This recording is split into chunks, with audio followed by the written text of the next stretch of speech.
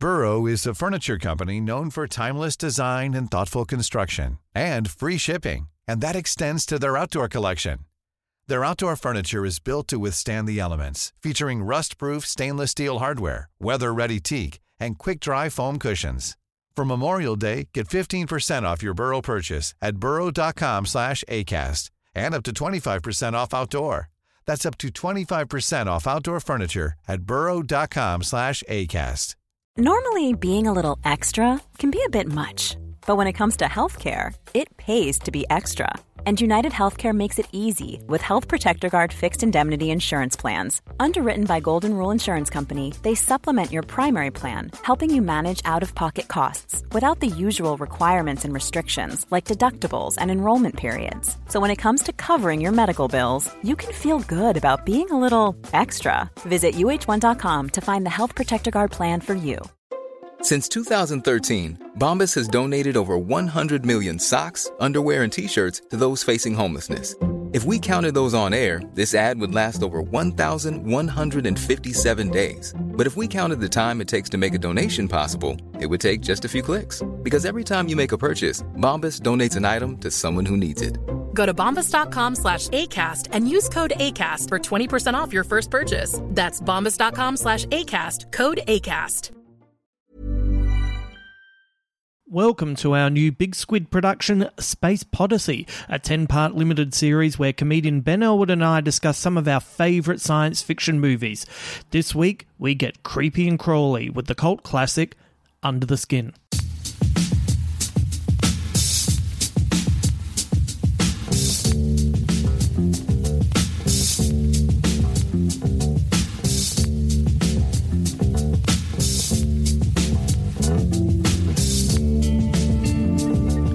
Hello, I hope you're well, and thank you very much for checking in with us today. This is technically part 2 of our science fiction limited series, Space Podyssey, but don't be confused, because I know you heard a 2-part episode last week, but that was technically episode 1. It just ended up being so long that I broke it into 2. So, I don't know, that's kind of what happens when you start with 2001: A Space Odyssey.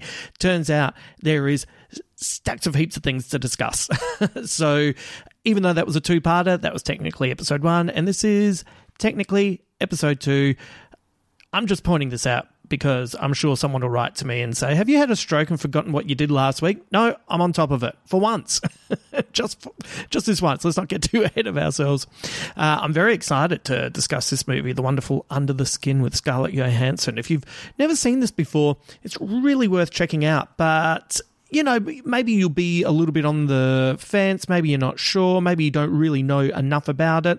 You can always just have a listen to the podcast and hear what we have to say. Maybe we'll give you the inspiration to check it out. Maybe our enthusiasm will propel you along. So anyway, I'm really looking forward to you hearing this episode. As you might be aware, we've launched a Patreon for Big Squid. Whichever tier you sign up for, you can receive bonus podcasts, scripts, early looks at new segments, and all types of stuff. We're only a couple of weeks into the launch, so if you'd like to contribute to our work here, we'd love to have you along for the ride. And also, when you sign up, you also get an episode dedicated to you. And this episode shout-out goes to my friend Liz, who lives down in Tasmania. Oh, my Lord. I've known Liz for a long time. Like, Liz was a young girl who used to listen to me when I hosted Triple J Mid-Dawns, those god-awful radio shows. Not awful in what you had to do, but they would start at like midnight, I think, and go all the way through till 6 a.m. Maybe it was even 1 till 6. I can't quite remember. And they used to, they'd knock you for a loop. The first couple of times you're so excited and you're trying to learn how to panel and you're trying to learn how to panel and talk and you're trying to learn how to talk and you're trying to learn how to answer the phones and keep everything rolling, and then you kind of start to work it out, and they were hard work, and you would get mostly nice people ringing you. You would always get truck drivers calling saying, "Hey mate, I haven't slept in 4 days. I'm in the middle of the Nullarbor. Can you play some Metallica?" And you'd have to say, it's just not the right station for it. But Liz used to call me, and she used to do it with her sister, and they would call me at all hours, and they would have these very quiet conversations with me because they were quite clearly not meant to be awake. But they'd always check in and have a little chat and see how I was going. And then I finally met them at gigs in Brisbane, and we used to catch up anytime I was in town. Back in the day when I used to perform in Brisbane quite a bit, actually, at the Sit Down Comedy Club. So I met Liz and her sister there, and we became pals, and now she's down in Hobart with her delightful partner, Jared. She's also been raising money for 10lives.com.au, taking her cat Trumbull for walks, and she's just good people, even though I find it really difficult to follow her Instagram feed because it really makes me want a cat. I'd love a cat. I'm not allowed to have a cat in this apartment. I used to not have an animal because, I used to be on the road all the time, and then suddenly I was at home, and then I'm not allowed to have a cat. Anyway, I'd like a cat. I'd like a dog. I'd like an alpaca. I'd like to have a lot of animals, actually. But, the cat seems the one that I would probably have the most chance of not messing up. So, anyway, bit of a tangent, but the main thing I want to say is, Liz, thank you for all of your support. Thank you for keeping me company on those lonely nights at Triple J. Thank you for taking me to delicious restaurants when I'm down in Hobart. You're one of the best, and I hope you're well. Right, I hope you've packed warm clothes, because we're about to head to Scotland, where an extraterrestrial drives around attempting to lure unsuspecting men into her van. Once there, she seduces them before sending them into another dimension where they are nothing more than meat. But the more time she spends here, the more she begins to change, and not necessarily for the better. This is Scarlett Johansson in Under the Skin.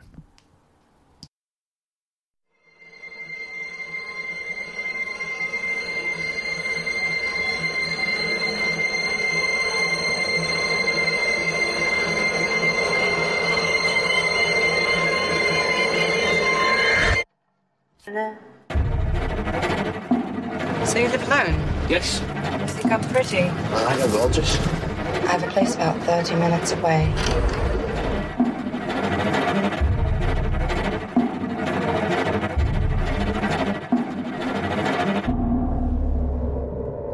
Come to me.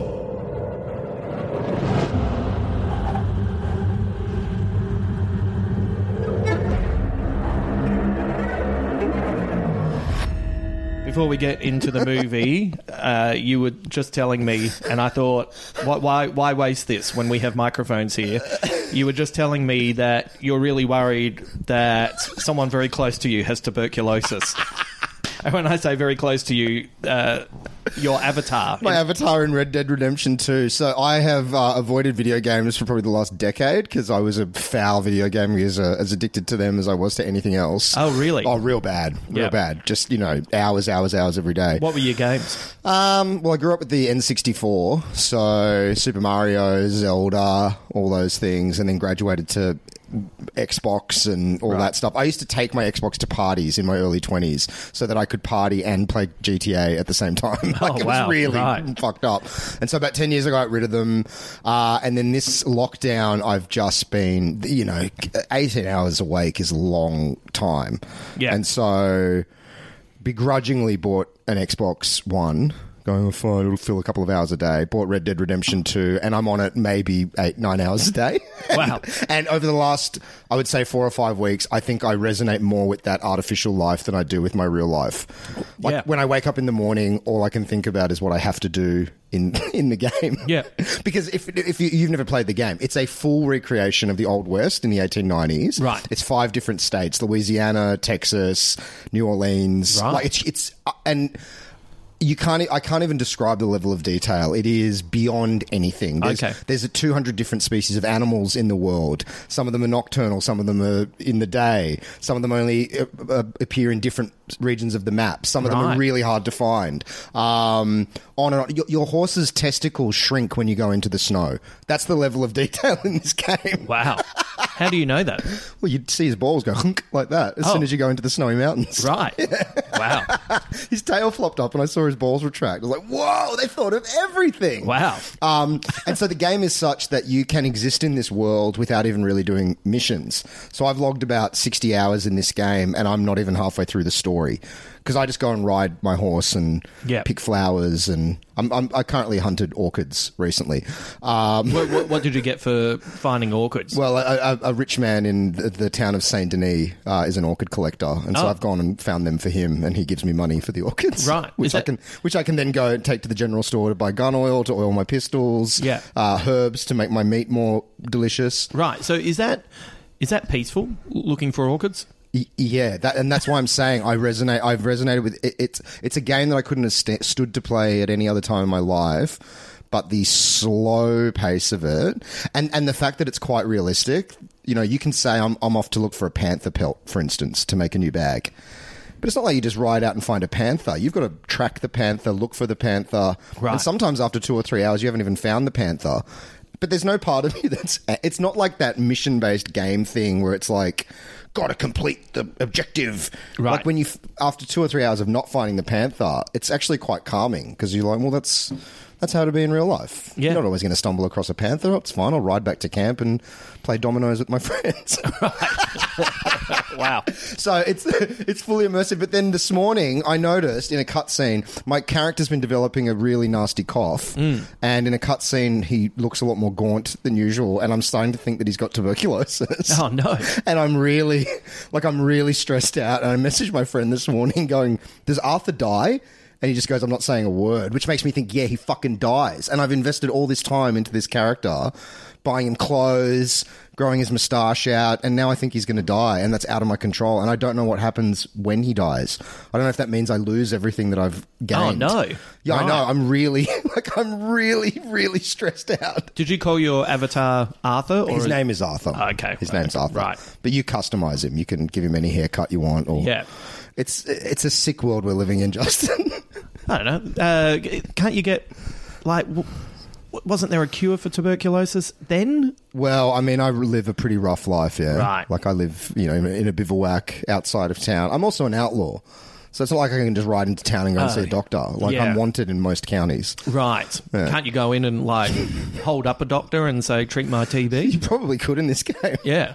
The other day I stumbled across an old hut and there was a husband and wife in there and they invited me in for a meal. And it turned out they were actually brother and sister. Right. And they drugged me and stole all my money. This is the level of, like, it's just insane. It's insane. my God. The other day I stumbled across the Klan. And they were lighting crucifixes, and then one of them accidentally set their own robes on fire. And so you're just standing there watching them all running around on fire, which was right. fucking hilarious. So, one minute it's like, Unforgiven, and the next it's Oh Brother, Where Art Thou? Yeah, absolutely. There's a lot of Oh Brother, Where Art Thou vibes in it, and Buster Scruggs vibes in it. Yeah, right. Really funny kind of take on the Old West. Far out. It's outstanding. Yeah.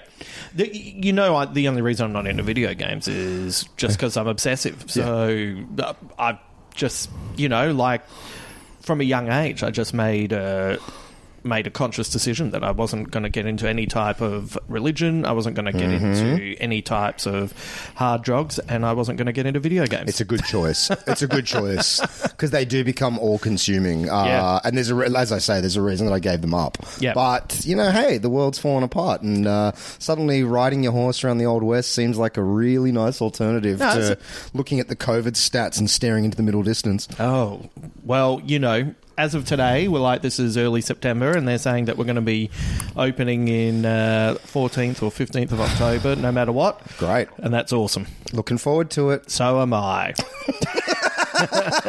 I've never looked forward to my freedoms more. Yeah. Bubble Brothers are back. 2021, the tour continues through this space podyssey. Today it is Under the Skin. Actually, when did you first see this film? Did you see it at the cinema? No, I saw it the year it came out, 2015. Yeah. But I watched it at home and I hated it. I hated it the first time I saw it. And I've subsequently seen it 6 or 7 times. Yeah. And I adore this movie. I think it's a true masterpiece. Okay, so first of all, what made you come back to it? Because if you normally hate a film, like I understand that. Like sometimes I've watched films and thought, did I just miss the point to that, or was I in the wrong mood for it? Yeah. This is the most literally titled film of all time. Yeah. It literally got under my skin, and I could not stop thinking about it. Yeah. For months. You know, like I had a really visceral reaction to it the first time. Yeah. You know, just don't. You know, I can't even remember if I thought it was boring or it made me feel gross or whatever it was. It was just like, fuck this movie.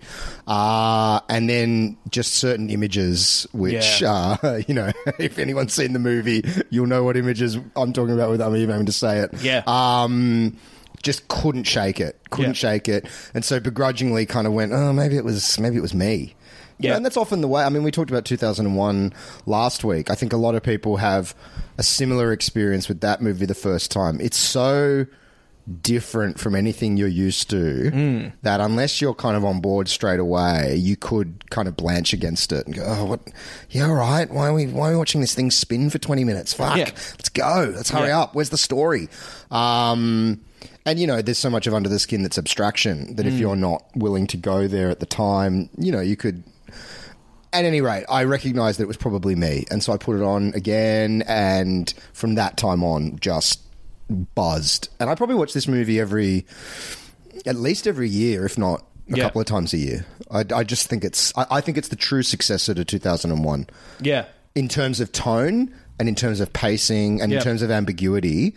People often talk about, you know, what movie is the direct, you know, daughter or son of 2001, and I don't think you need spinning spaceships and all the rest for it to be the true successor. I think this in tone reminds me so much of 2001. Okay, I have a question very much about that I really want to kick off with, but let's just, before we do that, let's just hit some of the new segments that we have for this podcast. So the top question on Google for the film. By the way, I agree with you on that, and that I want to get to that later. Yeah. But I thought you would appreciate this.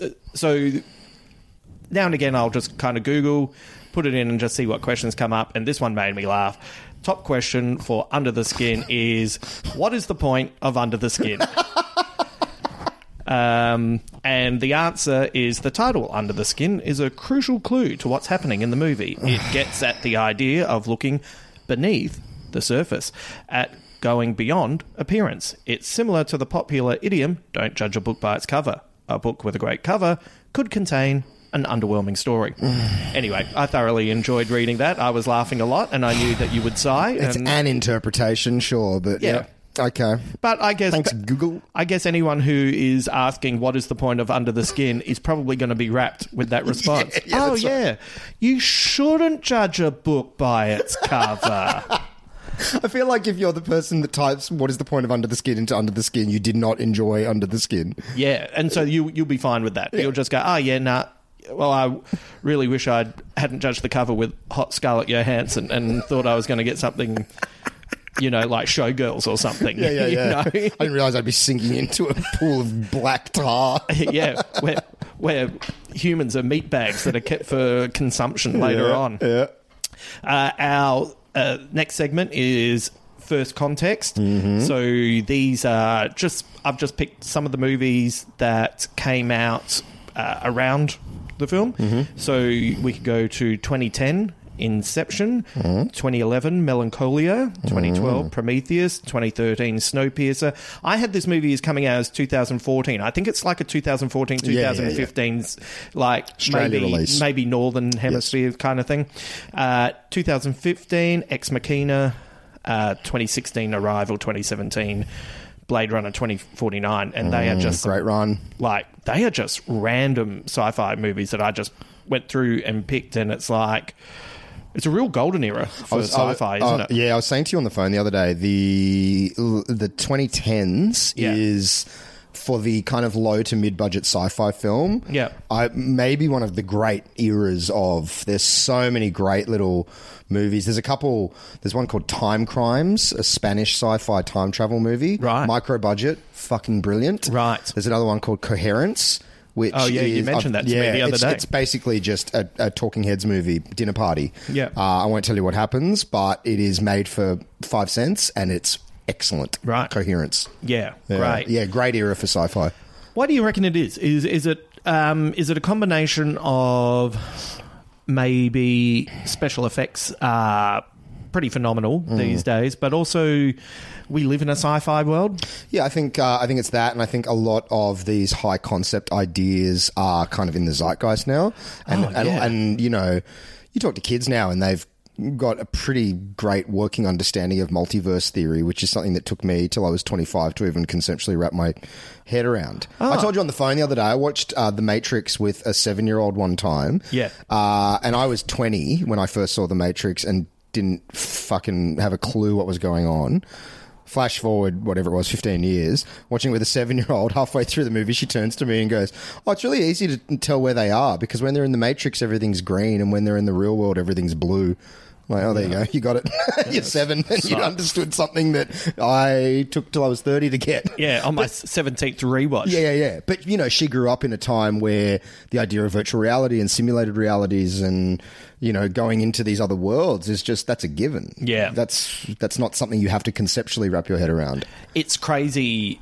Well, look, we have banged on about this before, but the fact that the multiverse is a regularly spoken about concept that people who watch the CW TV shows can understand. Totally. And, you know, no one, like, that is, when we get frustrated with the proliferation and ubiquitousness of Marvel movies, and a lot of that is warranted, especially with the way that it strangles anything else being made for us to, you know, really enjoy.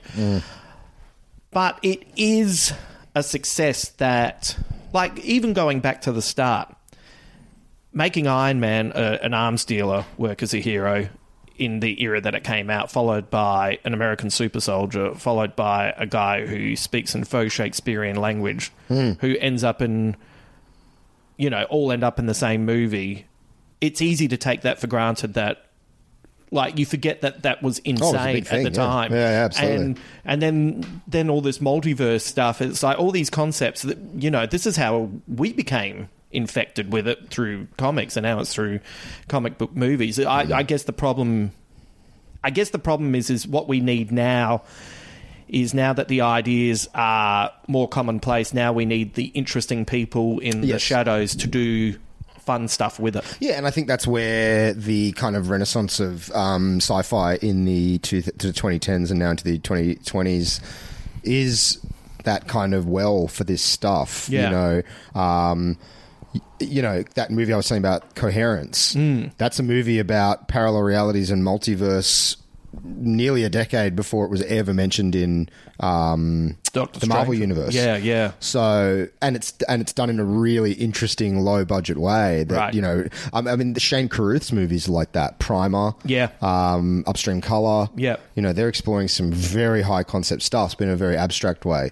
And I think it's the same with Under the Skin. Again, going back to that idea of it's the true successor of 2001. This is another movie that is very different for me every time I watch it. Yeah. It's open-ended enough that, you know, you can have some pretty diverse readings of it based on where you are at your life. Yeah, no, I totally agree. Also, just to finish up this next segment, the year that was. So once again, I have just picked out literally the movies that I saw that came out that year that I enjoyed. And that includes Captain America, The Winter Soldier, Dawn of the Planet of the Apes, Edge of Tomorrow, Guardians of the Galaxy, Predestination, and Interstellar. That's a great year. Like, Jesus Christ. Like, that is insane, right? And that's not including movies like, I've never seen Big Hero 6, but I know that is a beloved film that lots of people are into. Yeah, baby's first experience with depression, that movie. Yeah. If they'd named it that, I would have seen it at the cinema. And then there are also films that, like, I need to point out, I'm not into these, but also that same year, you get Godzilla, you get The Purge, Anarchy, you get X-Men Days of Future Past. Days of Future Past was the best X-Men movie of all, I thought. Do you include Logan? I didn't like Logan. You didn't like Logan? No. What? Just didn't care for it. Really? No. Why not? Don't know. Logan. Didn't like it.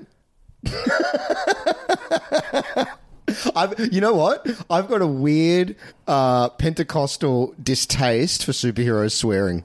I don't know why. Whenever I hear a superhero swear, I'm like, oh, come on. I don't need to hear Professor X say fuck.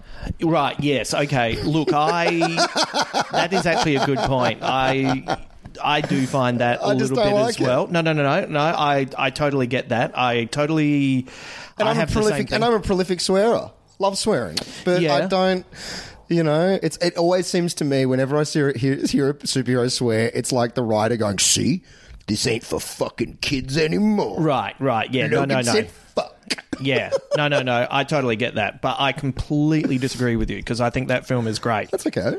But I do agree with you about superhero swearing normally. And I feel like there is I wonder if it's... This is why... See, this is where you and I split again. It's like I watched the first episode of The Boys, and it was just like, oh, I've gone through this. I've gone through this era of, wouldn't it be crazy if Superman was an arsehole? It's like... And I've moved so far beyond that when I watch that, and now people are like, oh, it's crazy. I go, is it? See, I liked The Boys, but I think it was very much a set and setting. It was towards the end of last lockdown, or whatever. The world was just shit, and I was in peak nihilistic mood. Yeah, I'd put that on. It was like, this is it's the kind of, because I'm with you in my distaste for Mark Millar. I do not like it at all. It's gross. It's grubby, but I really enjoyed The Boys because it was just. Isn't that Garth Ennis? Garth Ennis, yes. But but that whole aesthetic, I'm kind of not into it. Yeah. But I like the Boys is flagrantly showing off that it is certainly not for children. Yeah, for sure. Right. So it kind of knows what it is. Whereas, you know, similar when Batman at the end of Justice League goes, I'll kill you, and be sure I will fucking kill you. You're like, yeah, all right, Batman. Yeah, you said fucking God. Yeah. And you enunciated it the way a 10-year-old swears. Yeah. Fuck. Yeah, okay, good. Yeah. very, very mature. No, I totally get that. Especially, all right. No, I have to say, I totally agree, and it always takes me out of the movie with that kind of stuff. But I kind of felt like, for me, the Wolverine, and I don't want to go too far into this because this is about Under the Skin, but the Wolverine to me is almost close to a perfect movie if you just finish, like I think I've said this to you before, if they finish with the samurais fighting 99 ninjas. But that's how I felt about Black Widow as well. Like, it would have been good if she was trying to inject all the other Black Widows to stop them. Anyway, whatever. So, but that's interesting. Yeah, superhero swearing is one of those things where you go, like, this is for kids. Yeah, come on, guys. Like to me... That's what I like about The Boys is that it's not trying to turn Superman into a badass. It's like, no, here's this adjacent reality where these guys are just assholes, and you can explore that concept in a way that isn't throwing feces at these beloved 100-year-old characters. Let's just fucking come on. Yeah.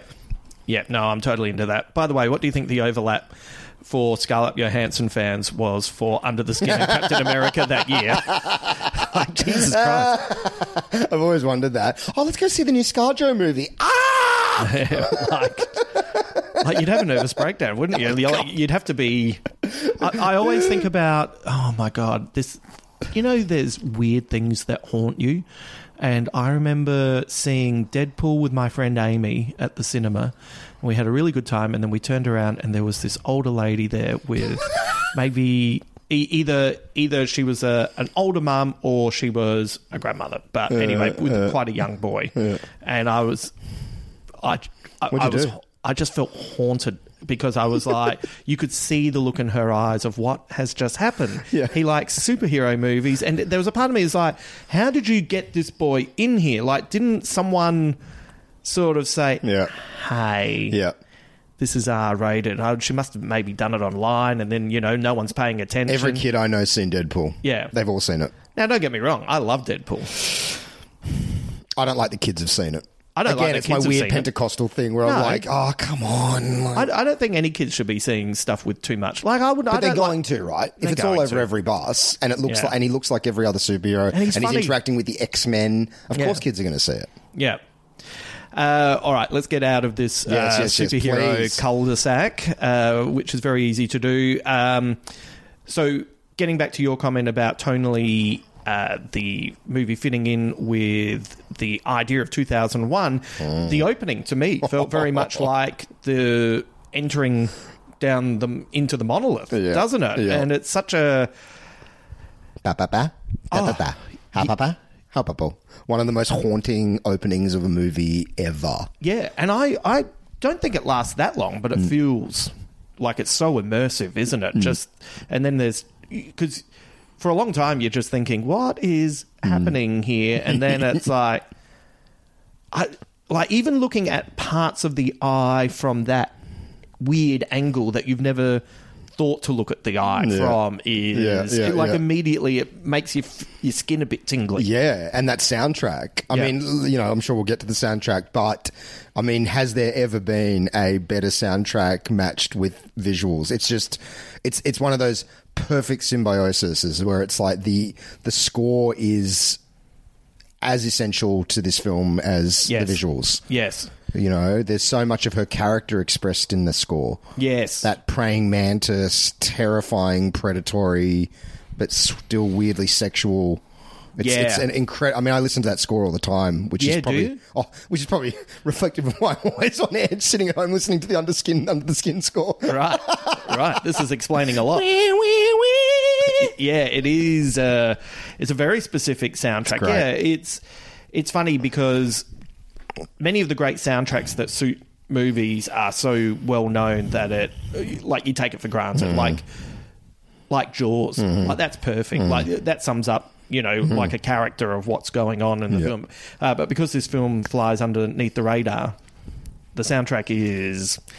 Yeah, you can feel it on the back of your neck. Oh, it's just Mika Levy. What a fucking legend. Good on you for just thinking, I just need to chill out. I'll put on the Under the Skin soundtrack. Yeah. Dude, when I used to sit at Sushi Train, I'd listen to the Dark Knight Rises soundtrack on my headphones. Yeah. Why am I anxious? Yeah, I can't work it out. Yeah. So I'm curious, and I've done a whole lot of looking into the book that it's based on as well, so we'll avoid all of that kind of thing, but until later on. But is the alien doing the job because she's being told to, or is she doing it because she enjoys her work? Because the motorcycle guy, I'm fascinated by that dude because it kind of suggests she has little agency.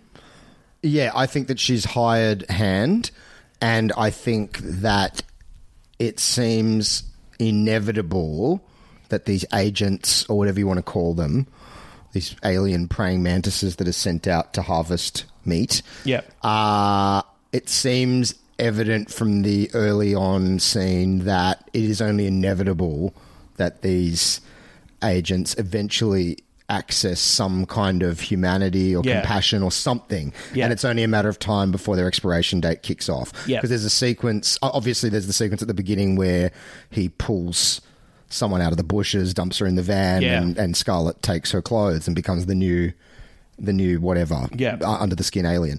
But there's a scene right in the middle where she's just standing there and he's just circling her, staring into her eyes. And they make a real point of him staring deeply into her eyes. And I always read that as he's looking for that the weakness. Yes. You've caught the disease of humanity, or you've suddenly caught the sickness of compassion, and we need to put you down before you get to that place because you'll risk the entire operation. Yeah. And And that's why that's why then there's a few of them, isn't there? And then there's panicking because they're like, don't know when she's gone off track. Oh, and that incredible shot where 4 of them leave the same point and they hit a roundabout and all 4 just go off in different directions. Yeah. Like just this full spectrum search. But no, to me, I read it as she doesn't have much agency. No, she is kind of a blank slate. Yeah. She has a mission. Yep. And she will serve the mission until she can no longer serve the mission and she'll be replaced. Yeah.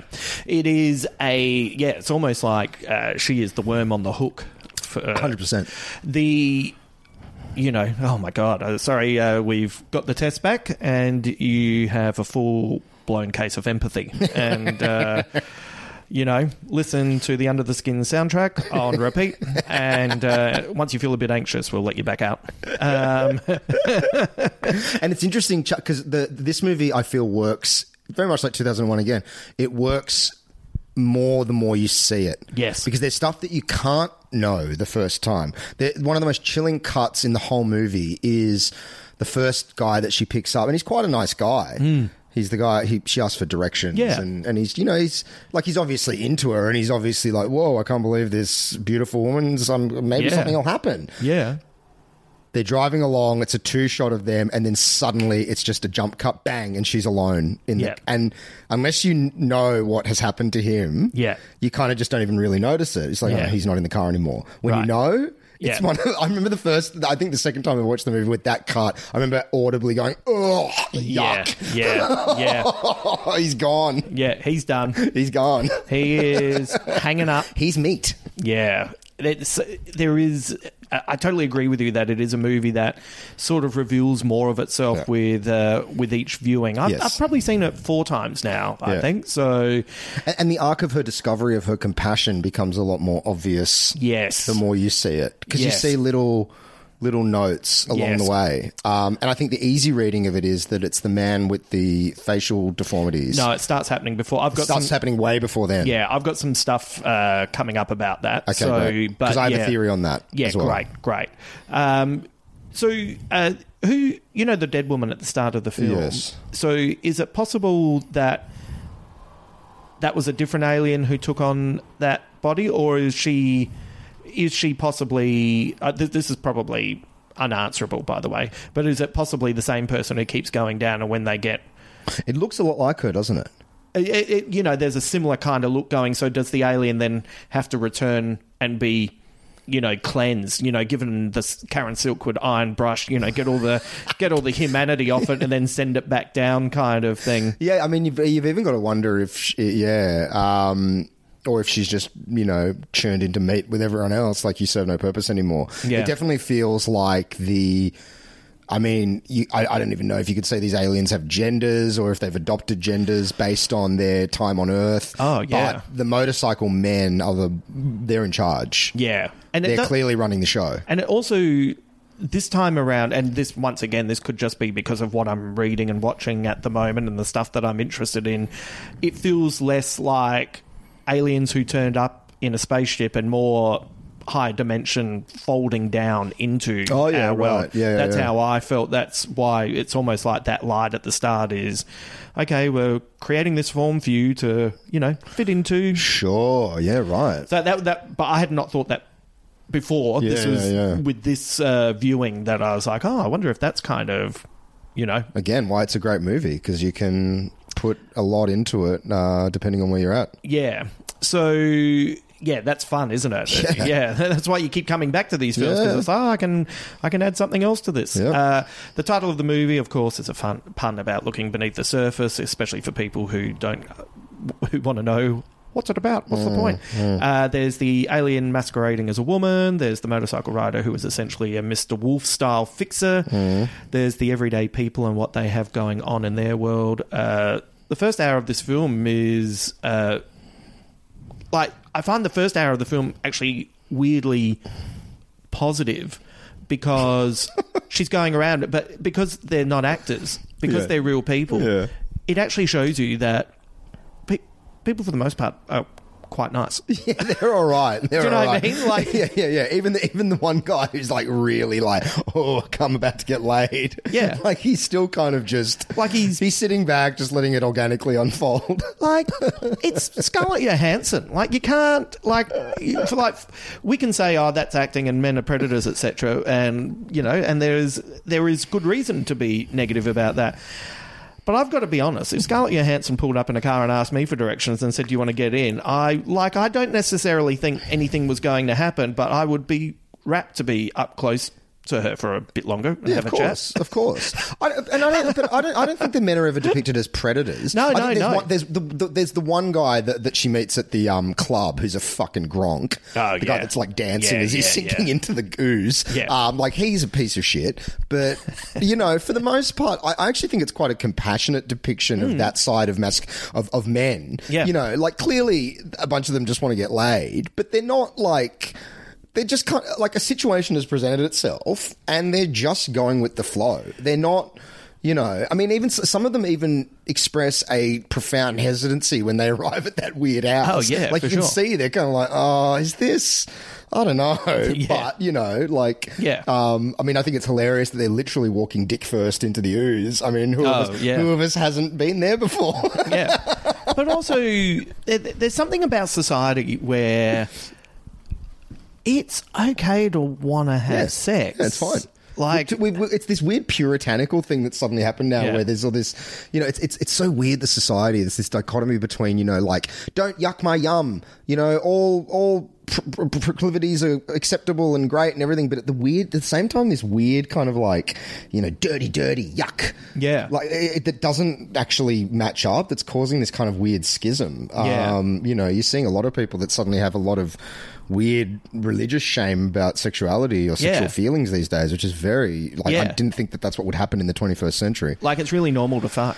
Yeah, it's okay. And want to fuck. Yeah, and that's literally the prime directive of our entire fucking species. And if two people look at each other and say, "Oh yeah, let's have sex," go for it. Fucking go for gold, Silver Sovereign. Yeah. But there's also within this first hour there are the people who are just enjoying football together. Yeah. There's the women applying makeup and just having kind of bonding experiences.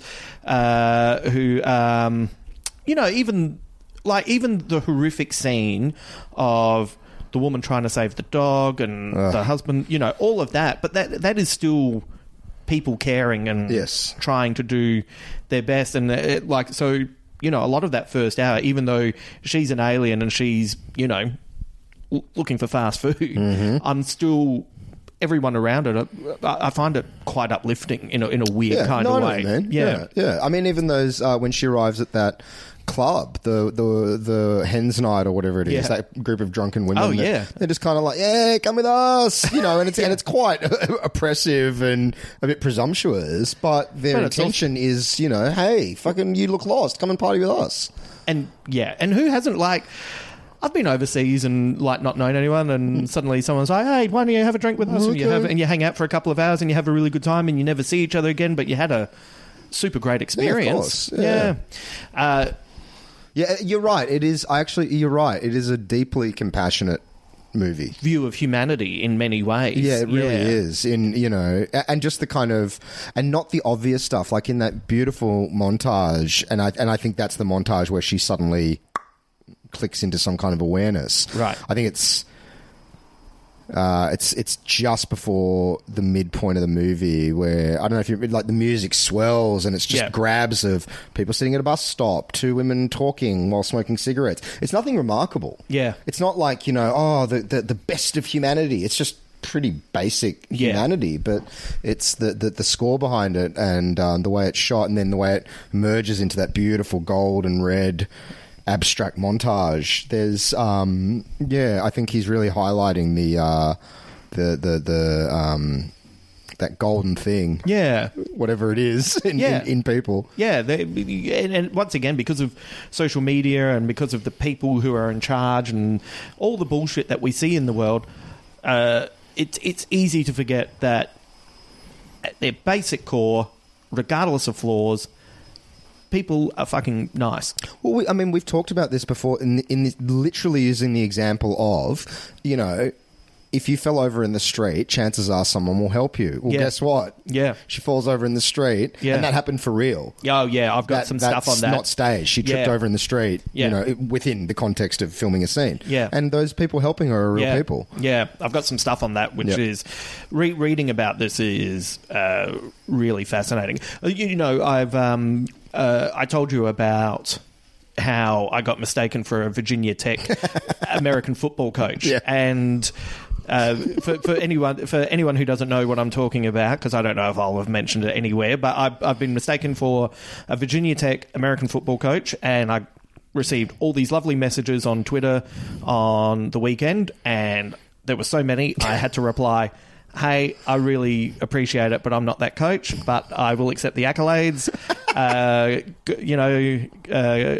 Go team, blah, blah, blah, put up a gif of Friday Night Lights, Coach Taylor, Yeah. And thought that would be the end of it. And then all these people really dug it, and they just started writing to me and telling me, so I know who the quarterback is, I know who the left tackle is, all this kind of stuff. And everyone's been so sweet. Yeah. And now they're trying to get me on the local radio station as a fan, and guys offered me, hey, if you can get to Virginia, I've got a spare ticket, you can come and watch with me. And it has actually been quite joyful. And it's funny, these people in Virginia who have no idea who I am, who, by the way, I love that they looked at my Twitter picture, saw a version of me that looks like it's in the style of Watchmen eating beans with a big picture of Interstellar, and went, yep, that's our coach. But they've been so sweet and they've been so nice, and it is the complete opposite to what people write to me about the Australian show that I work on, Question Everything, where people just abuse me for being an arsehole. But anyway, so I'm moving to Virginia and becoming a football coach. Yeah. So to anyone who might be in Virginia listening to this, thank you so much, because you don't understand how nice you've been and how it's made me feel really good about life. You've given Hamo an exit strategy. Oh, yeah, absolutely. Clear eyes, full heart, can't lose. Let's go, people. I've already got my speech ready. I've already started working on a speech. If they want me to, if they make a big, like the Rose Bowl or whichever bowl they play in, the Super Bowl. Yeah. Well, no, they're college. College football. Yeah. But I, if they want me to come over, I'll give them a cross between Friday Night Lights and Al Pacino and Any Given Sunday. This is a game about inches. Watching the movie this time, and I was thinking, Johansson is unbelievable. It's her finest hour. Like, she is unbelievable in this film. And I would put it up there with, these types of performances are scary because you have to really trust everyone around you so you don't look like a dickhead. And even though these are different kinds of movies, like there's an overlap with this film. But anyway, it reminded me of how I felt when I was a kid and you watched Jeff Bridges and Starman. I've never seen that film. Oh, haven't you? No. Well, we should watch Starman. Oh, we'll get to it. Yeah. Thank goodness we have this podcast. But anyway, the way he holds himself and the way he carries himself. Yeah. And he's an alien that crash lands here, right, and he takes over the body of a man who just died. So he has to get to a place, and he hooks up with the wife of the dead man, and so it's but his performance is incredible. And there's moments in this where her physicality, from the stripping of the dead body to the way she looks at the ant on the edge of her finger to the way she talks, and then she's so engaging and she's so appealing as a person, and then when she clicks and she is someone else and terrifying. She is not there, and it's terrifying. And again, to correlate again with 2001, similar acting in the sense of doing so much with doing nothing. Yeah. There's a turn she does where she's talking to a guy and she's sweet as pie. Oh, when she's driving? Big smile. Yeah. And then Yes. and then he says something like, I've got friends down there. And she goes, oh, you've got friends. And the way it's like a machine powering down. All of the human expression in a nanosecond is gone, and she's a fucking insect again. Yeah. Just just burns off. Bang. Forget him. No. Too many connections. They'll notice he's gone. onwards and upwards, but it's frightening. It's Yeah. frightening. And then also, you know, as we move through the movie and she gets more dawning realization, her vulnerability, the vulnerability she has in her face when she's looking at herself in the mirror. Yeah. When she realizes that she doesn't have a vagina. Yeah. It's fucking heartbreaking. Yeah, right. Oh, I want to get to that. Okay. By the way that she turns off when she realizes that guy has friends, you know, that is... You will see that reaction on me anytime I meet someone and they tell me they're a David Bowie fan and then follow it up with, he never did anything better than Labyrinth. I'm out, gone, depowered. I'm not even going to eat you. I'm just going to walk into the ocean. I think that she deserves an Oscar, not just for the performance, not just the ability to stay in character, not only interacting with real people, but the fact that she's doing all of this while driving in another country. Yeah. On the wrong side of the road. Right. Yeah. Like, just take everything else into account, and she's doing that. So what skill would you be required to do in a movie that would make you panic? Oh, drive. You know, I don't have my else. Yeah. I've never driven a car before. I'm 40 years old and I've never driven. Oh, man. You know, I respect that. It's not respectable What at are all. you talking but about? anyway. I'm like you're actually hanging out with your spirit animal. I'm 49 in a week and a half, and I still haven't driven either. I was watching for people who were listening to the Leftovers podcast that I've been doing. I watched the finale on Sunday, and all the way through that film, there's a lot of submerging underwater, and that would be of course that would be hard for me as well. Yeah. You know, like it you know, in the back of your head, oh my god, what happens if I got the perfect role? And they say, right, we need you to drive this car, and then we need you to do a forward roll and eat a burger full of meat and then go for a swim. And I'd be like, well, I'm fucked. I guess I can't be the new Batman. Because that's the thing that would hold me back. Yeah. But it was once again, on this fourth viewing, I'm sitting there and I'm like going, how is she doing this while driving on the other side of the road? So impressive.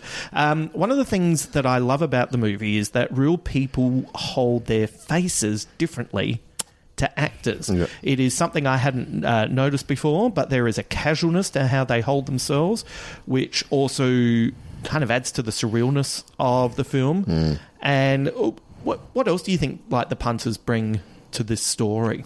It's strange because I'm not actually sure if it's widely known that they're real people. Yes. I don't know that someone watching the movie would automatically go, oh, that's not an actor, that's a real person that she pulled up next to. Yeah. But I do think that there's I can't even put words to it, but there is a quality to it that there's a realness to it that I think you subconsciously register. Yeah. You know, I think there's a bit of a schism when a couple of them end up in the black room. Yeah. It could make you think, oh, they were actors all along. What you don't realise is they were then told, and you know, hey, can you get a hard on and be in our movie naked? Like, unbelievable. Yeah. Like fucking 2 thumbs up and a cock to those guys who were prepared to do that. 100%. 100%. And forever enshrined in one of the most terrifying sequences in all of cinema history. Yeah. No, I think... I think you know what? That's another thing that I'd be scared of doing. Oh, you're being butt naked. Of course. With an erection. Like, when was the... I can't recall a film I've ever seen an erect penis in that wasn't a porno film. Yeah. It's great. Which, also, once again, like, who gives a shit? Like, it's so weird that this is such a thing for us to be... Oh, when was the last time we saw an erect cock? Which is something that has happened forever. Actually, I lie. Gaspar Noé. Pretty much every Gaspar Noé has an erect fucking ejaculating penis in it. Oh. But again, it doesn't feel gratuitous. It's completely in line with the story. Yeah. It's completely in line with that thing that is, I can't say for every male, but every male I know, and I would say the vast majority, that moment where your frontal cortex is no longer in control, and the little brain in the end of your cock is running the show. And so the erect penis is completely, it doesn't feel gratuitous at all. It's completely, of course. Yeah. Of course, they're not. They're you know, the animal's taken over. Man, it's your DNA programming. Totally. I mean, they're in a fucking jet black room singing into tar, and they don't seem to notice. Yeah. I mean, it's literally the bee walking into the orchid, into the pitcher plant. You know, pollen. Blah, oh shit, I'm drowning. Yeah, this is a disaster. Oh, my Lord. And But yes, but to go back to the thing you said, I think the naturalism of the world and the people that she's interacting with is one of the most beautiful things about the movie. You could have had the arc of her gaining her humanity or compassion, whatever you want to say, through very obvious scenes. I think the naturalism of these real people is, again, it goes back to that thing we were saying in that montage of, it's actually the mundanity of the goodness of people that is the true goodness. Yeah. Just the true interaction of walking past, going to the cafe and going, hey man, how's your day? Yeah. Just the simple altruism is so much more resonant than if the movie was filled with grand acts of kindness. yeah. And you still get stuff like, I totally agree with that. And also, you get the kids attacking the fucking van, which is, that's a pretty creepy, scary moment. And I wouldn't even really say those kids are monsters. They're probably just bored and it's a rabble. Yeah, absolutely. And I think it's a really important moment in her arc as a character. Yeah. Because the first time I don't think she actually feels vulnerable. Yeah. Because she seems confused at first. Like, what are they doing? Yeah. She kind of drives off a little bit annoyed. Yeah, but I think it's her first moment of like, oh, yeah, that maybe didn't feel great. Yeah. Being potentially attacked and, not being in control of my autonomy. And fuck, I've been doing that for the last few months. Maybe, because it is around then that things start to just slip shift a little bit. Yeah. And then you get the logger. Jesus. It is. Yeah. What an interesting character. What do you reckon the logger represents? See, this is... I knew we would get to this, and this is one of the things about this movie. As I say, I've seen it probably 7 times. I don't know really what to make of that last 10 minutes. Yeah. I still don't. Yeah. And every time I watch the film, I'm like, I'll get it this time. And it's... I don't... because the reading of, she's been a predator and now she's the prey, I don't think it's that. And if it is that, that's a pretty fucking hateful, ugly message. Yeah. It's a bit simplistic as well for a movie that's really taking its time and, the subtleties of everything that's going on. Yeah. But in lieu of that, I don't know what to make of that ending because it's a horrific ending. Awful. It's awful. Yeah. It's just awful. Yeah. I do think there's something of her merging with nature. Yeah. I do think that is, and I don't even really have a more complex way of saying that, but there is the shot where she is in the fetal position, superimposed over all those trees. Yeah. And then I don't think it's a coincidence that they spend a long time, that final shot of the ashes becoming the snow, and all delineation is lost, and what is the ashes of her and what is the snow now? It's just all one. It's all matter. I think that is something as well. I think if I had a simplistic reading of it, she spends half the movie as an alien, not connecting with humanity. At some point, connects with humanity, comes to realize that she can never be human. Yeah. And so in the end merges with all things. Yeah. But again, I don't, which again is what I love about it. I love that I've seen a movie 7 times and I don't know what the end means. Yeah, and it's kind of like, I guess he's a bridge between, humanity and the alien, I guess. So he's also, it's interesting, it's like the more human she becomes, the more vulnerable she becomes as well. So I guess that's the sex scene is terrifying, and then the sex scene she has with the man that she lives with for a little while, and then the I guess it's all reminders that she doesn't actually fit in, because she's actually she doesn't have the actual human instincts to know not to go off into the forest. And, and but she does seem wary of the guy when she first bumps into him. Yeah. I think it has to be noted that there is definitely, he is a predator, clearly, and she has been a predator. Yeah. But you look at their methods, and they're very different. Well, her predation is cold, clinical, passionless. Yeah. It is for a job. It's a job. Got to get meat. We eat meat. Got to get meat. His predation is purely animalistic, violent, horrific. But again, I don't know what to. I don't know what to make of it. Yeah, she's the guy that works in the abattoir as a job, and he's the guy who fucking got the job because you get to kill cows all day. Well, is just out the back murdering fucking cats. Yeah. You know. Yeah. Ugh. Anyway, this took a turn. And then she's somewhere between the logger and then all those motorcycle dudes are looking for her at this point, and it shows you that character was never going to find peace. Oh, she's fucked either way. Yeah. If the logger didn't get her, then those guys would have got her. And what were they going to do to her? Did that last woman alien? If that was an alien that was doing the job beforehand, do they come in and go, you've got sick? Yeah, I imagine they dispatch very quickly. I very passionless dispatching. Yeah.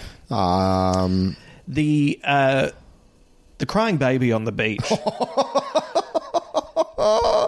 This is the last film that I ever watched with my ex. Right. I don't know if that's indicative of why we broke. No, we broke up for other reasons. But that was the moment where she turned to me and went, "I fucking hate you for putting this movie. I hate you for making me watch this movie." It's always good to know where you can get back to that exact point. Oh, yep, there it is. That was it, right there. Oh, the baby. That baby looks. I've never seen a more distressed-looking baby in a film ever. Like to the point where there's almost a part of your brain going, "Is this? I don't know how ethical this is." That baby looks really fucking terrified. Did they really leave that baby there for 4 hours? No, but the more chilling part is the way the motorcycle man walks straight past the baby, doesn't even like won't even put it out of its misery. Just I'm cleaning up the tent, I'm getting the sleeping bag, and I'm getting the fuck out of here. Yuck! Like look at that little mewling fucking cockroach. So it's like Nothing. It's like a bird whistling, and you just keep walking. Yeah, you can't talk. You're no danger to me. Oh my lord! It's such a fascinating scene because it shows you how to make a moment completely alien without resorting to CGI or a gory scene. Like it's just the inner. Like we don't have kids, right? But I felt a weird, very paternal instinct kick in every time I've watched that scene where it's like, hey, whoa, hey, come on. Come on, guys, pick it up. It's a baby. Hey, I don't have a baby, but I'd pick up that baby and I'd say, hey, baby, what's wrong? Yeah, but no, it's not even veal to them. Oh, my, it's not even veal to them. Right. Yeah, it would have even made more sense if they thought, well, if we crumb it, we can put it on a burger. Far out.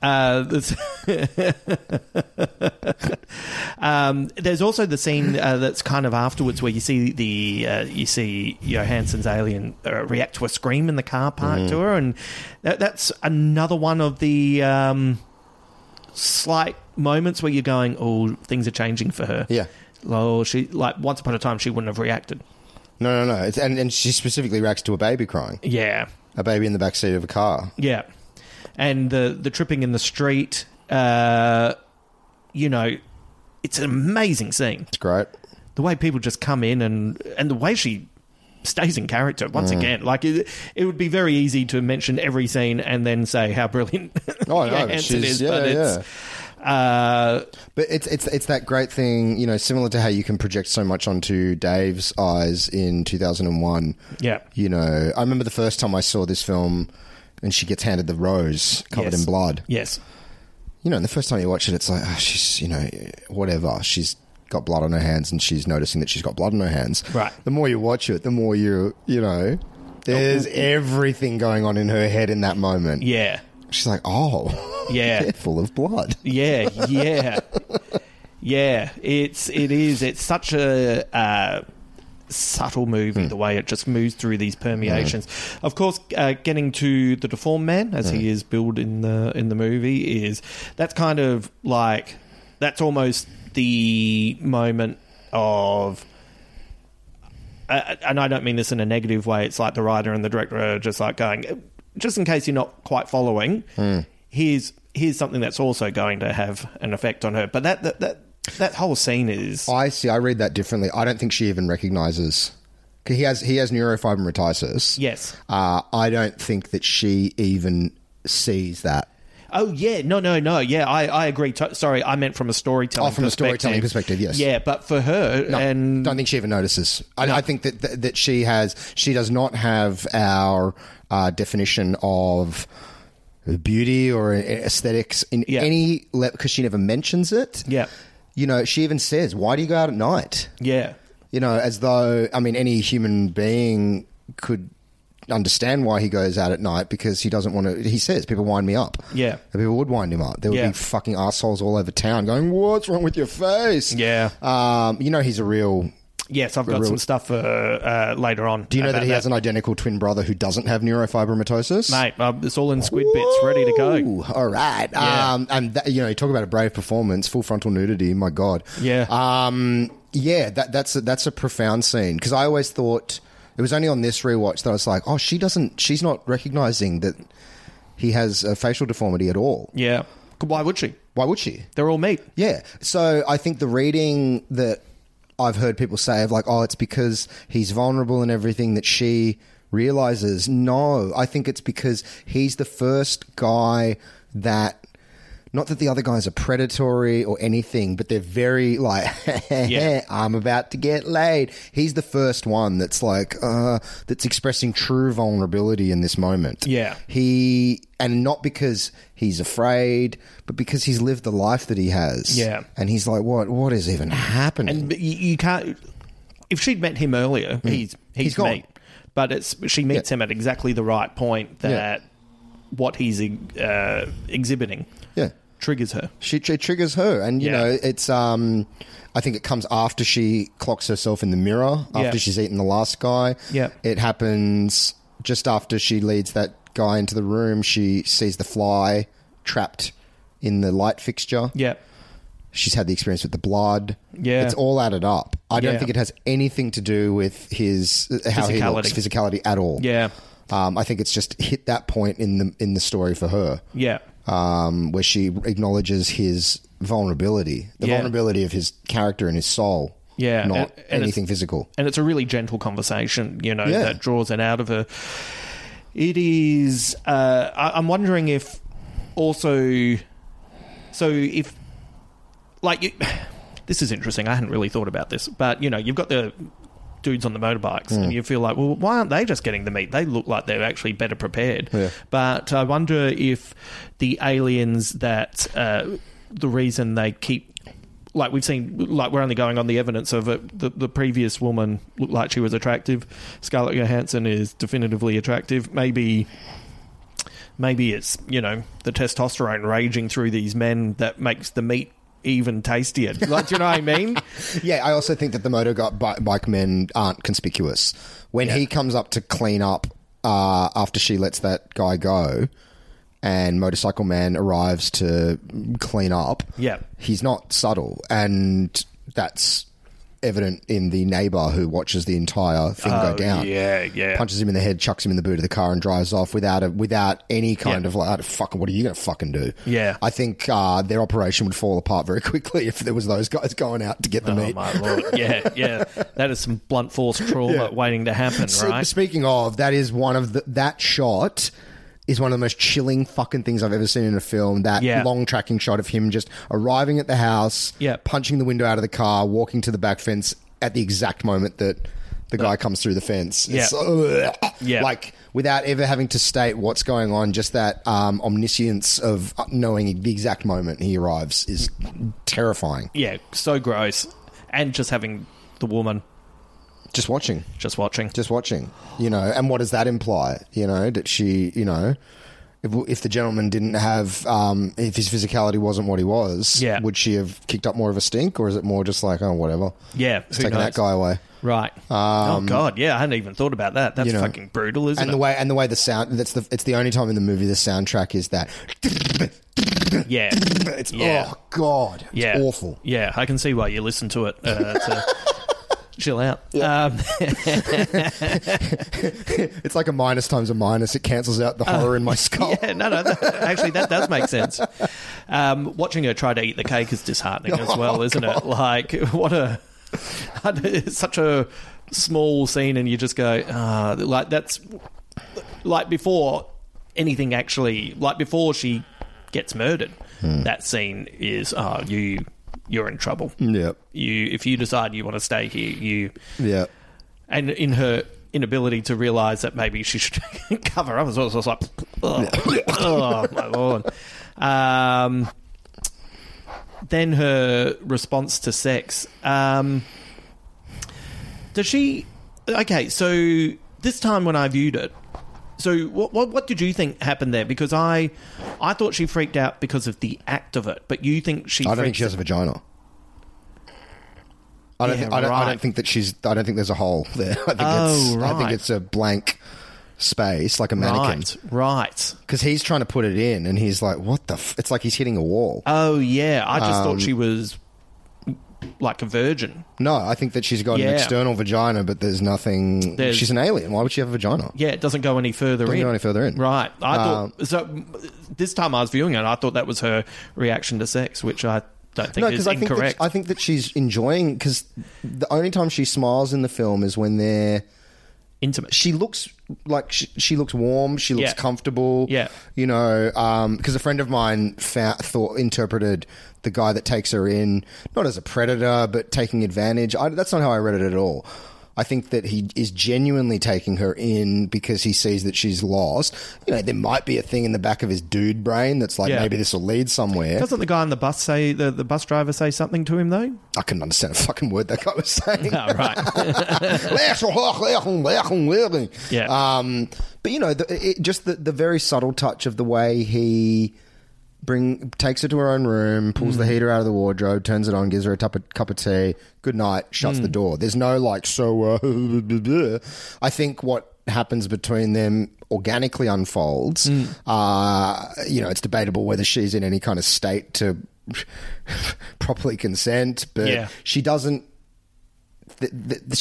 She's shown so much distress in certain sequences up until that moment. Even when those women grab her and try to take her to the party, she looks freaked out. Yeah, she doesn't look freaked out when they're in bed together. She's smiling. Yeah, at one point she puts her hands on his head and pulls him towards her. I think that she wants this to evolve, and then. In her simplistic way, she kind of knows this is what she's been witnessing and this is what she's been experiencing. Exactly. And now she would like that. This is some human warmth. This is connection. I want some of that. And then she hits a literal wall in that she doesn't have the right parts. Yeah. There are no parts. Yeah. Yeah, that makes sense. And that's why she like scooches to the end of the bed and like pulls the lamp out of off the wardrobe and she's inspecting her own genitals. Like, what the fuck? Yeah. Oh, I'm not human. Yeah. I'm not a human being. Yeah. Yeah, this was meant to do more. Yeah. So then it's, you know, does he kick her out or does she run away? I interpreted it as she runs away. She runs away. I think she runs away. Yeah, because she's panicked now. Yeah. And that's part of what sends her deep into the forest. Yeah. Like, you know, how's that for a metaphor? Oh, I don't have a vagina. I better go deep into the forest. Do you want me to tell you something really dark? Please. I once had people listening to this going, no, maybe not. No, you're going to hear it. So we're talking about under the skin. I once had a girlfriend of mine tell me that I don't know... It wasn't, I need to point out in the lead up to this, it wasn't a mood with me, but she was in a mood about something. And then we were watching TV and then she just turned around to me and she said, you know, having sex with a guy is just like being stabbed with a dick over and over.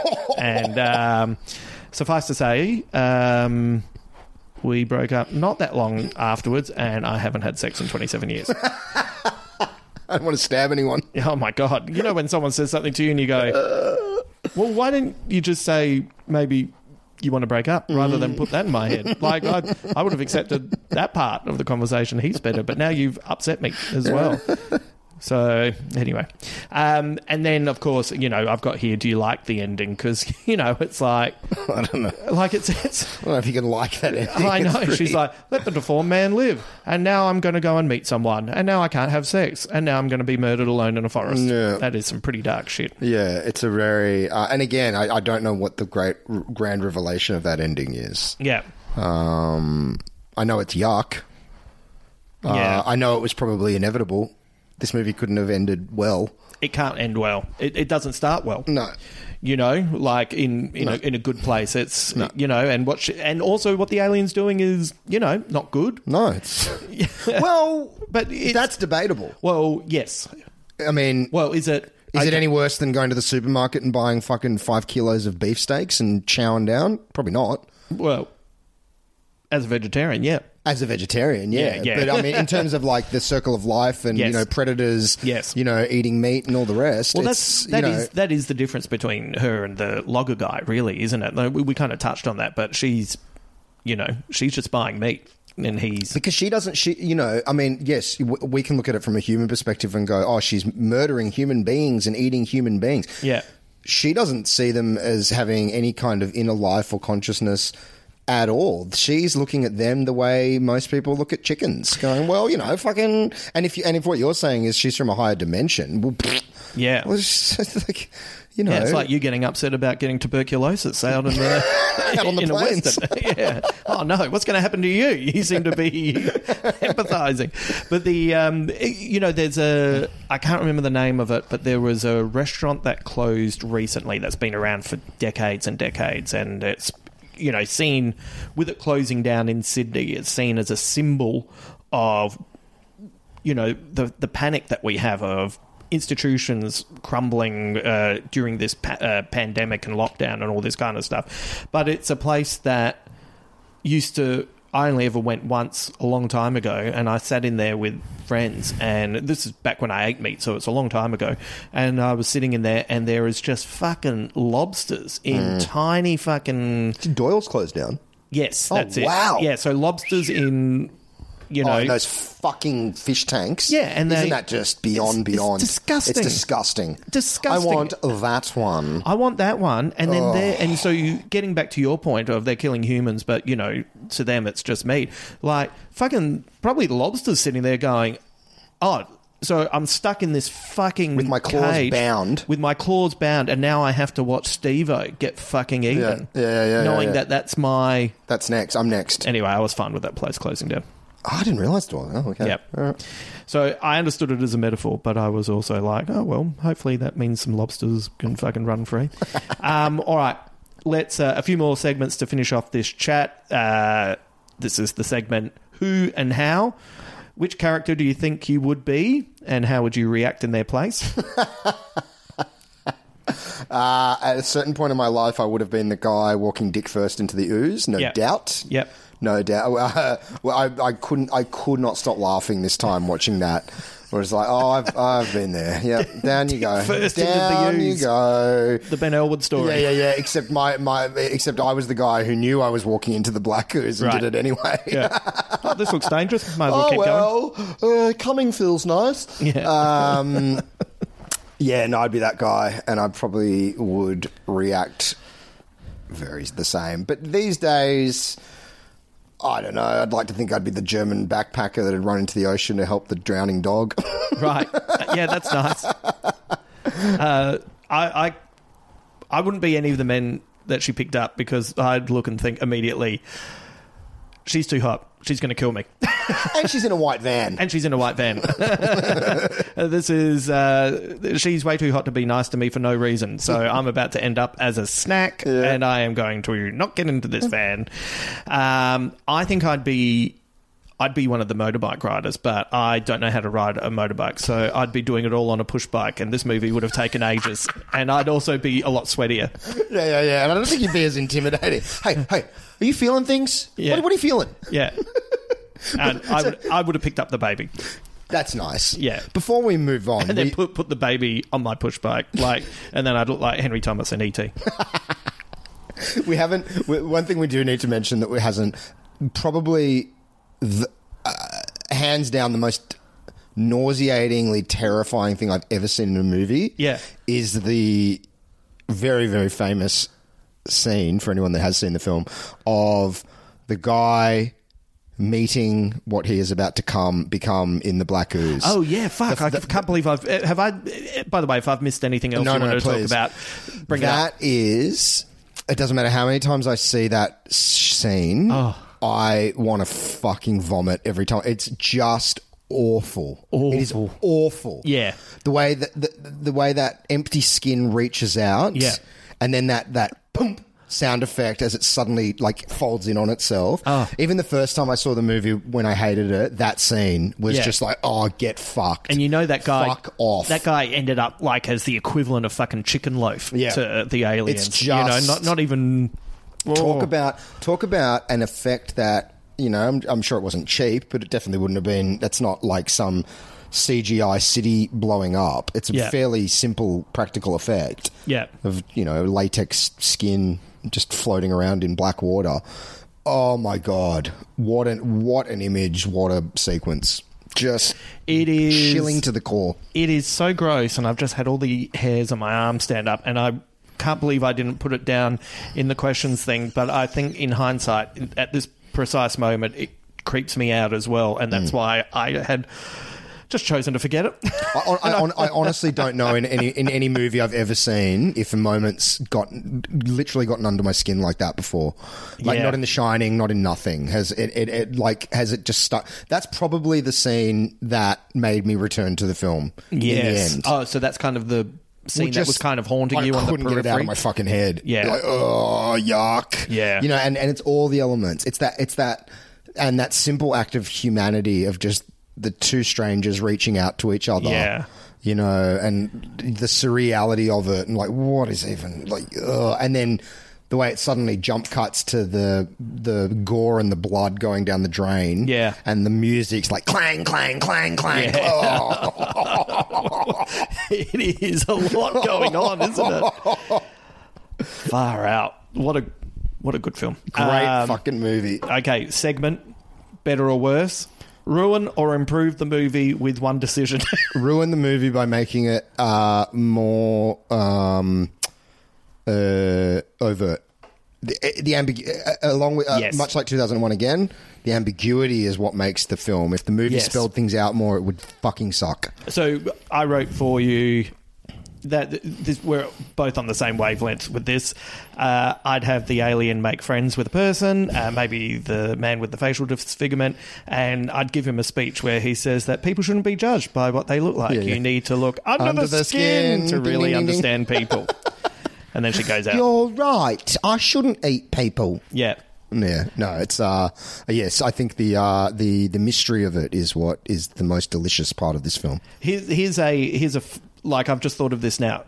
Who could have played this role, and who shouldn't play this role? Scarlett Johansson. Scarlett Johansson role. I think she's pitch perfect. Oh yeah. So, but who else could have played the role, and who would have been the worst person to? I think anyone that would have gone for like obvious, like sexuality or sensuality wouldn't have been great. Yes. Being too overt is... So I don't know, like, I mean, I'm not on top of... Emily Blunt might have been pretty good. Like, because Emily Blunt's got a... she's pretty, but she has a really interesting face. Also is a really good actor. I could imagine her, like, she's physically and everything. I think she'd be pretty good.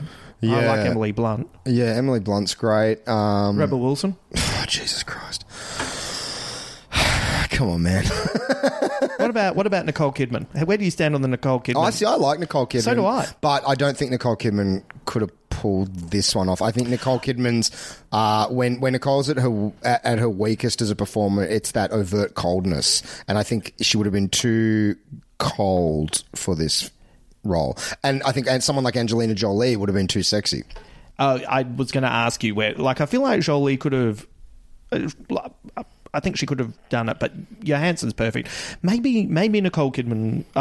You know that I rewatched Eyes Wide Shut recently, and great film. I haven't flipped on something like that since we did On the Rocks. But the first time I saw that, I've only ever seen that film twice, and the first time I saw it, I was like, God, what's going on with Nicole Kidman? And then this time I watched it, I was like, oh no, she's a genius, and I have no idea what she's doing. Mm-hmm. But Johansson, pitch perfect. Even the size of her and everything, it's just... And the fucking chutzpah to do this movie in between Captain American movies. Come on. Oh, yeah. Outstanding. Yeah. Outstanding. Yeah, she deserves, like, more respect, and I hope she... it feels like she's on the precipice of doing something really fucking great again. Do you know what I mean? Yeah, I hope like, she backs away. I hope now that she's done her Black Widow movie that she backs away from franchises and, Yes. you know, you got your $1 billion, you're good.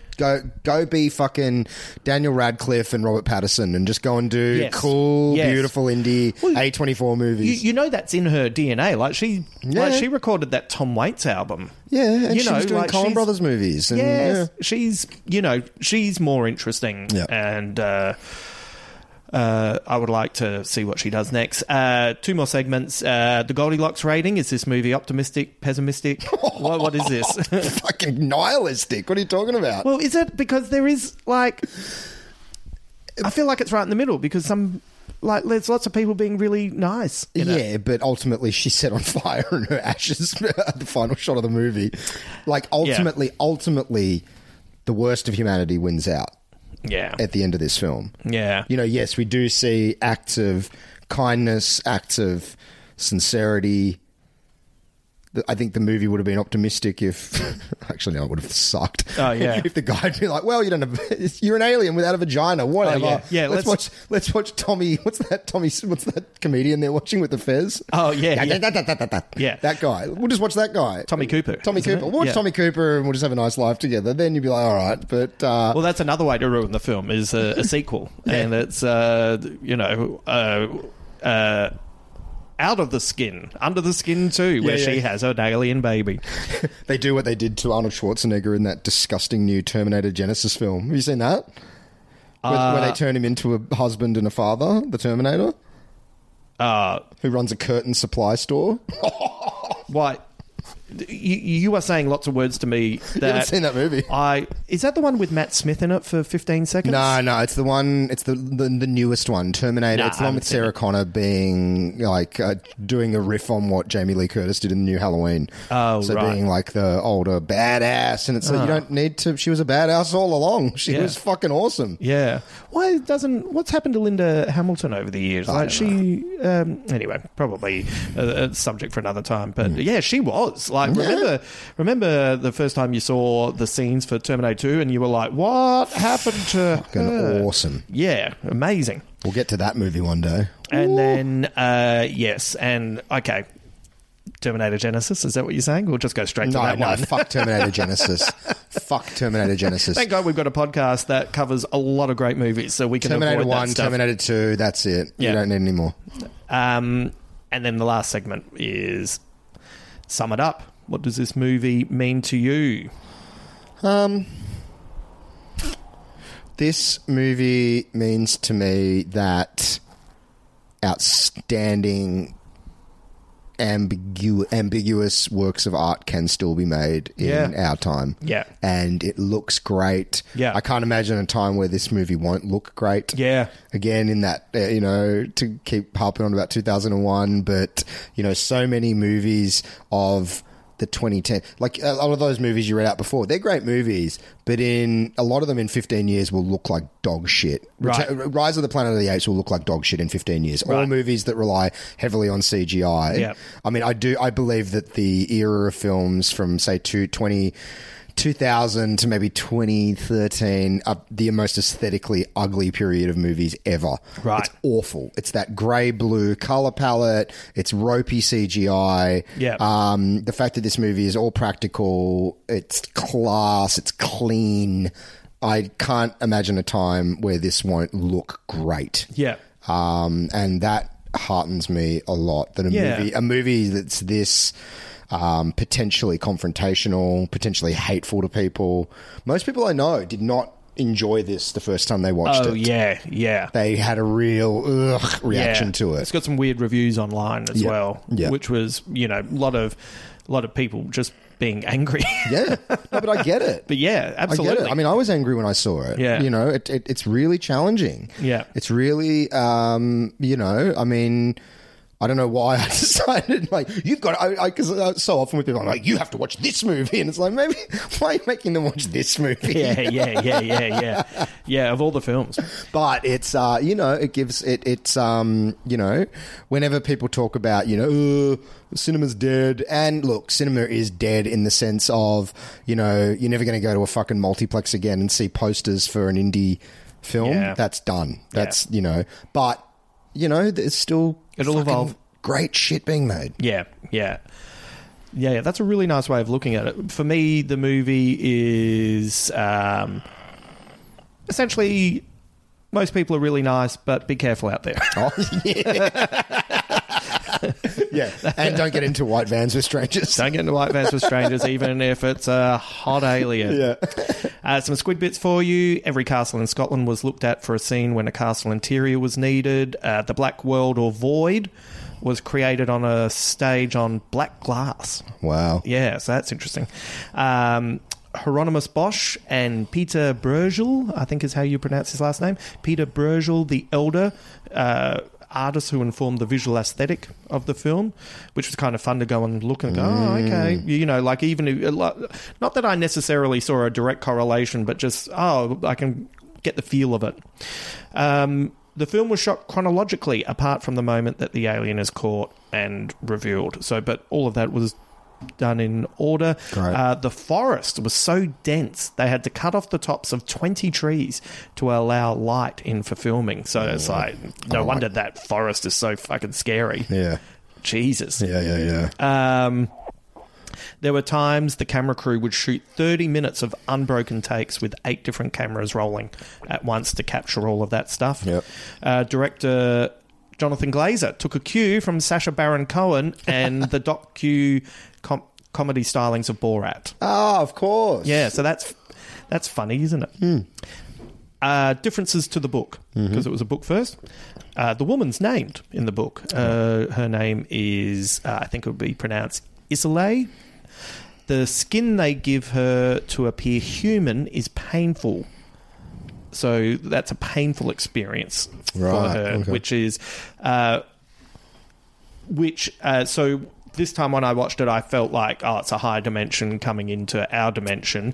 And then when I read that, it kind of fed into that a little bit. It was like, because you're taking a 5-dimensional person and squeezing them into a 3-dimensional thing. Origamiing them. Yeah, what a great way of putting it. It's almost like, the Flash's suit coming out of the ring, They also, in the book, give her large breasts to lure the men. So, that kind of, I'd forgotten that, but that kind of fits into the get the testosterone up to make that meat fucking tasty. Yeah, sure. Her job in the novel is to hunt for humans because to her alien race, the meat of humans is considered a delicacy. Right, Wagyu. Right. I'm feeling... you know what? It's my birthday. I might treat myself to a human stew. Human loin. Yeah. In particular... So, you know that there are some cannibal tribes that refer to human flesh as long pig. Oh, long pig. Long pig. Right. You ever heard that phrase? Like... Apparently we taste very similar to pork. Oh, right. Really? Long pig. Long pig. Wow. That is... wow. So do we crackle?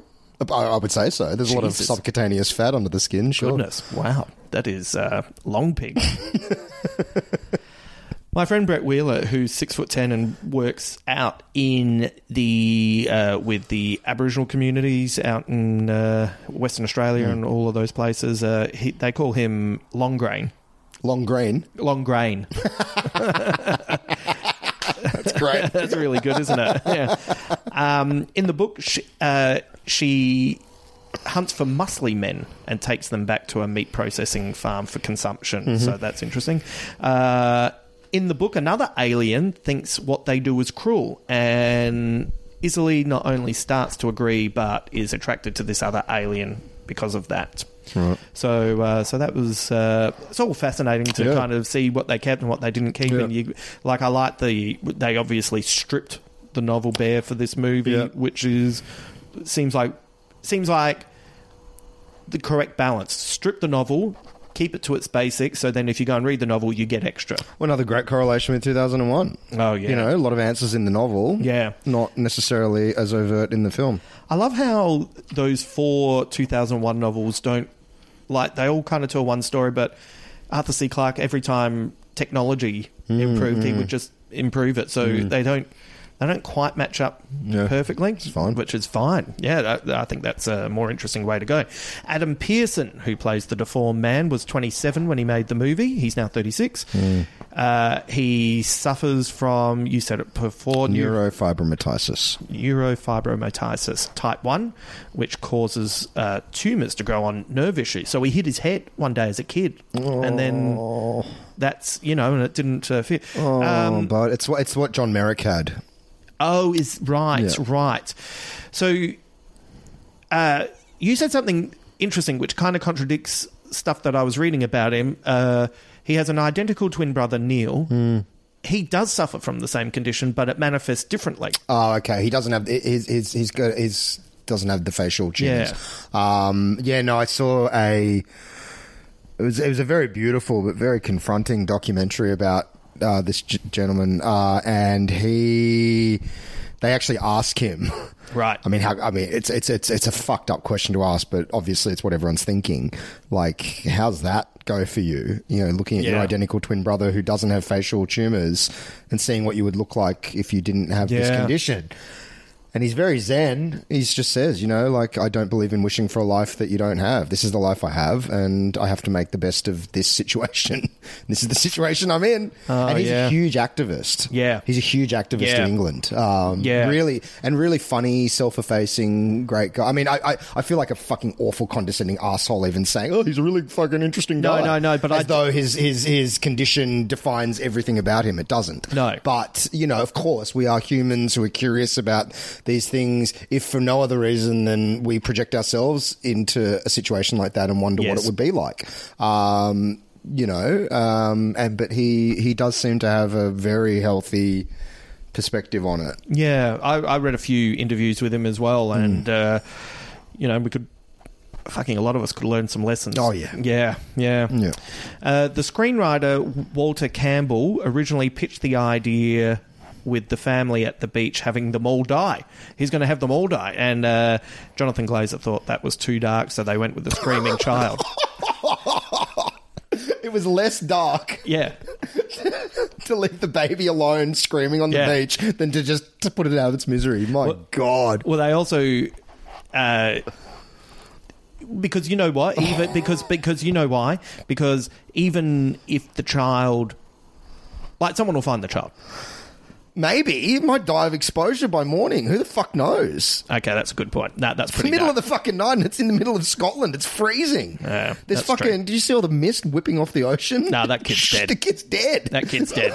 That kid is dead. And dead in the most horrific, terrifying, Something that... Because they never say on the news report, because they mention it later. Yeah. His body's washed up. They never say, and a child was found on the beach and is now in the care of the state. No, the kid's dead.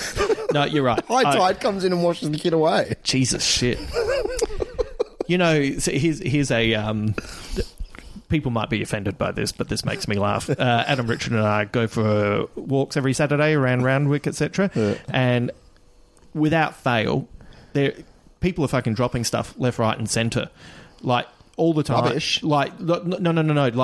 Not deliberately, by accident. They're dropping stuff, and then you're walking along, and every time I look down and I see, a baby shoe, I'll just look at Adam and go, dead, and then I'll keep walking past and you'll see a dummy, dead, and then someone's left a bag on a tree, they've obviously put it up to tie something, or and then they've left the tree and I'll go, fuck, they're even bragging about it, Anyway, it's a very, very funny dark joke that we keep making, and that baby is being washed out to sea. It was a stormy week too when they filmed that scene. They had really strong swimmers, but it was actually scary out How in the water. Fuck did they shoot that scene? Yeah, so that's all I could think the whole time. It's like, dude, that dog is out in the middle of those crashing waves. How the fuck is that dog not in massive danger? And they deliberately, I was reading how they deliberately filmed it from afar because the background is rigid, which makes the sea look even more explosive. But I'm guessing they all have flotation devices and but they said it was all. It's scary. They said it was scary to even do that. So. Yeah. Glazer said that the hardest part of the film was to chart her transition of empathy and understanding started to attach to the sentient being. They didn't want it to be something that turned on one moment, which is what we've already discussed. It. So thank goodness. Like, that's another way to ruin the film. Awful, awful, awful, awful. Hey, I just pulled something out of your paw. Nice, you know. The nightclub scene was filmed on a Friday night in Glasgow, and it was, according to them, a hair-raising experience to follow an A-list star around without a safety net. Yeah, of Once course. again, Johansson. Fuck. Well, but from what I've read, she was very rarely recognised. Yeah. That's what I've heard. Yeah. Because it's so It's too incongruent and much. out of context. If a Yeah. white van pulls up, even if you're like, oh, you look heaps like Scarlett Johansson, you wouldn't be like, oh, that's definitely Scarlett Johansson talking in an English accent, pulling up, asking me for directions. But also, if like Scarlett Johansson was here and I did not know who, I hadn't been introduced to her or whatever, Yeah. like, I'm not used to looking at her face normally. I'm used to looking at her face on a 6 meter Yeah. high screen Yeah. where, you know, one cock of the eyebrow is moving 3 meters. Yeah, like, exactly. You exactly. know, so, and the hair's different and the makeup's Yeah. different. I mean, you can see how she was able to navigate Yeah. fairly anonymously. Although the scene where she trips over in the street did make the media. There were stories in Gossip magazine. Scarlett Johansson fell over in the street. Oh, right. Well, it's funny. That's my next squid bit. She did that scene 6 times. Right. 6 proper falls. 6 times. People helped her up. Of course they did. Yeah. Because people aren't that bad. Part of the aesthetic of filming with real people is because it is a movie about what people are like when they don't know that they're being observed. Once again, it really points out acting, doesn't it? Like, we're just seeing how people who don't know they're being filmed and just the way your face is so casual. Yeah. And recently I worked on something where someone was being filmed and it was something that they hadn't really done a lot of, and I could see they kept I knew that they were really self-conscious of the way they looked because every time they said a line, they returned to the same face and physical movement. Yeah. Yeah, it's interesting. I was for the Cats podcast I spoke to the head ballet dancer at the London Ballet Company. Yeah. The guy who played Skimbleshanks in the movie, for any Cats fans. And I was asking him, you know, when you dance, because dancing is so foreign to me, you know, do you go into flow state? Like, are you aware of the move that you're about to make, or does just the muscle memory kick off? And he said, yeah, absolutely, except when I know when I'm being filmed. When I know it's being filmed for Blu-ray, I can't get out of my fucking head. Yeah. It's just, you know, oh my God. Yeah. And it's, you know, it's the same with comedy. Yeah. Oh, there's someone important in the audience tonight. Oh, fuck, how do I be funny? Yeah. How does this joke go? Yeah. Where does the joke go in? Shit, I just fucked up the opportunity. Hang on. Am I talking still? I'm on stage. Yeah. I know that. I know that feeling.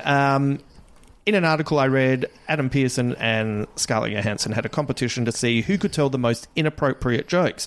According to the journalist, Adam won, but Scarlett put up a good fight. And the journalist also wrote that the jokes in question are eye-wateringly unrepeatable. Great. And I love that makes me love her even more. Yeah.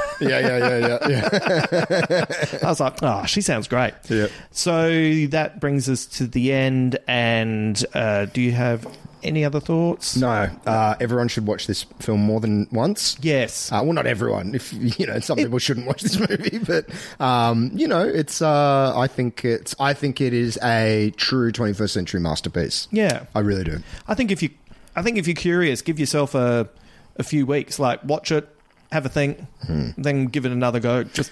Yeah. You know, if you have the time and the inclination, I think you will get more out of it, even if you enjoy it the first time. Yes. Yeah. Yeah. No, there's definitely, as I've said, there's when you know what's actually going, well, kind of when you know what's going on, there's some moments and some cuts that are truly confronting. Yeah. Yeah, absolutely. I thought we'd finish this one with a quote from Adam Pearson. There is a lot of fear around the unknown.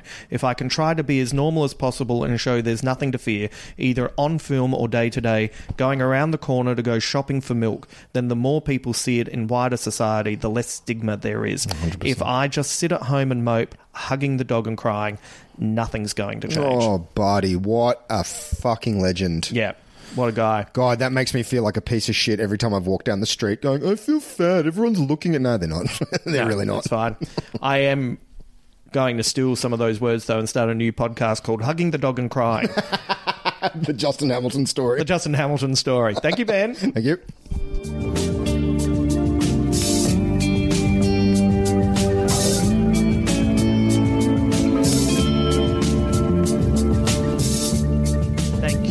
To Benjamin Elwood for being my partner in crime on this limited series, and thank you very much to you for listening to our latest episode of Space Podyssey. We'll be back next Thursday in this feed with our next science fiction classic, the Pixar masterpiece WALL-E. I know you've gone 2001, then you've gone into the weirdness of Under the Skin, and now we're going to the animated world. Like, we have meticulously put together this limited series of science fiction films, so you're not getting any two that are in a similar ballpark in a row. We're going to be keeping you slightly off balance. So, I'm so excited for this. I'm really into this. If you haven't seen WALL-E before, or maybe you haven't seen it in a while, that means you have about a week to, depending on when you're listening to this, of course, to check it out. Come over to our Facebook page and let me know your thoughts about Under the Skin, 2001, WALL-E. I'd love to hear your take on the science fiction films or anything that we talk about on this podcast. One more big shout out to Liz, our Patreon subscriber, for the episode. I hope you enjoyed this episode, Liz, and let's have a chat soon. Keep feeding my cat envy. Remember, if you'd like to sign up to the Patreon and would like to have an episode dedicated to you, along with a bunch of bonus treats, head over to their site and look for Justin Hamilton Big Squid. We're only 2 weeks in. We have some big plans that we'd love to have you join our fantastic community so you can experience them as well. If money is tight, and I totally get it, but sometimes you want to say thanks in a different way that doesn't cost anything. And, you know, I know a lot of people, you know, they're so lovely and they talk about the work that my friends and I have been putting into the podcast. Don't stress. Do not put yourself under any financial duress. Just help us out with a top review at Apple Podcasts, or even just a recommendation of the podcast to some like-minded listeners, some of your friends, you know, the friends that are cool, the friends that would enjoy what we're doing here. That's enough. That's fine as well. Look, I know we've already heard the quote from Adam Pearson with Ben, but I just thought I was going to get you a different quote, and then I thought, I just kind of love it so much, I'm going to repeat it before I leave. So Adam Pearson said, "There is a lot of fear around the unknown. If I can try to be as normal as possible and show there's nothing to fear, either on film or day to day, going around the corner to go shopping for milk, then the more people see it in wider society, the less stigma there is. If I just sit at home and mope, hugging the dog and crying, nothing's going to change." Oh, far out. That hurts me, but it's very beautiful. I hope you're well. Look after yourself. I'll be back next week. Until then.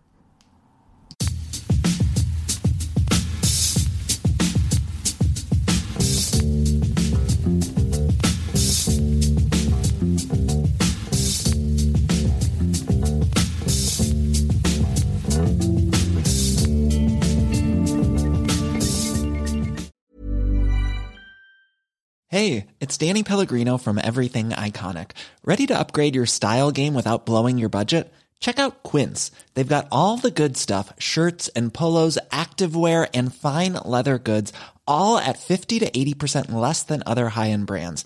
And the best part? They're all about safe, ethical, and responsible manufacturing.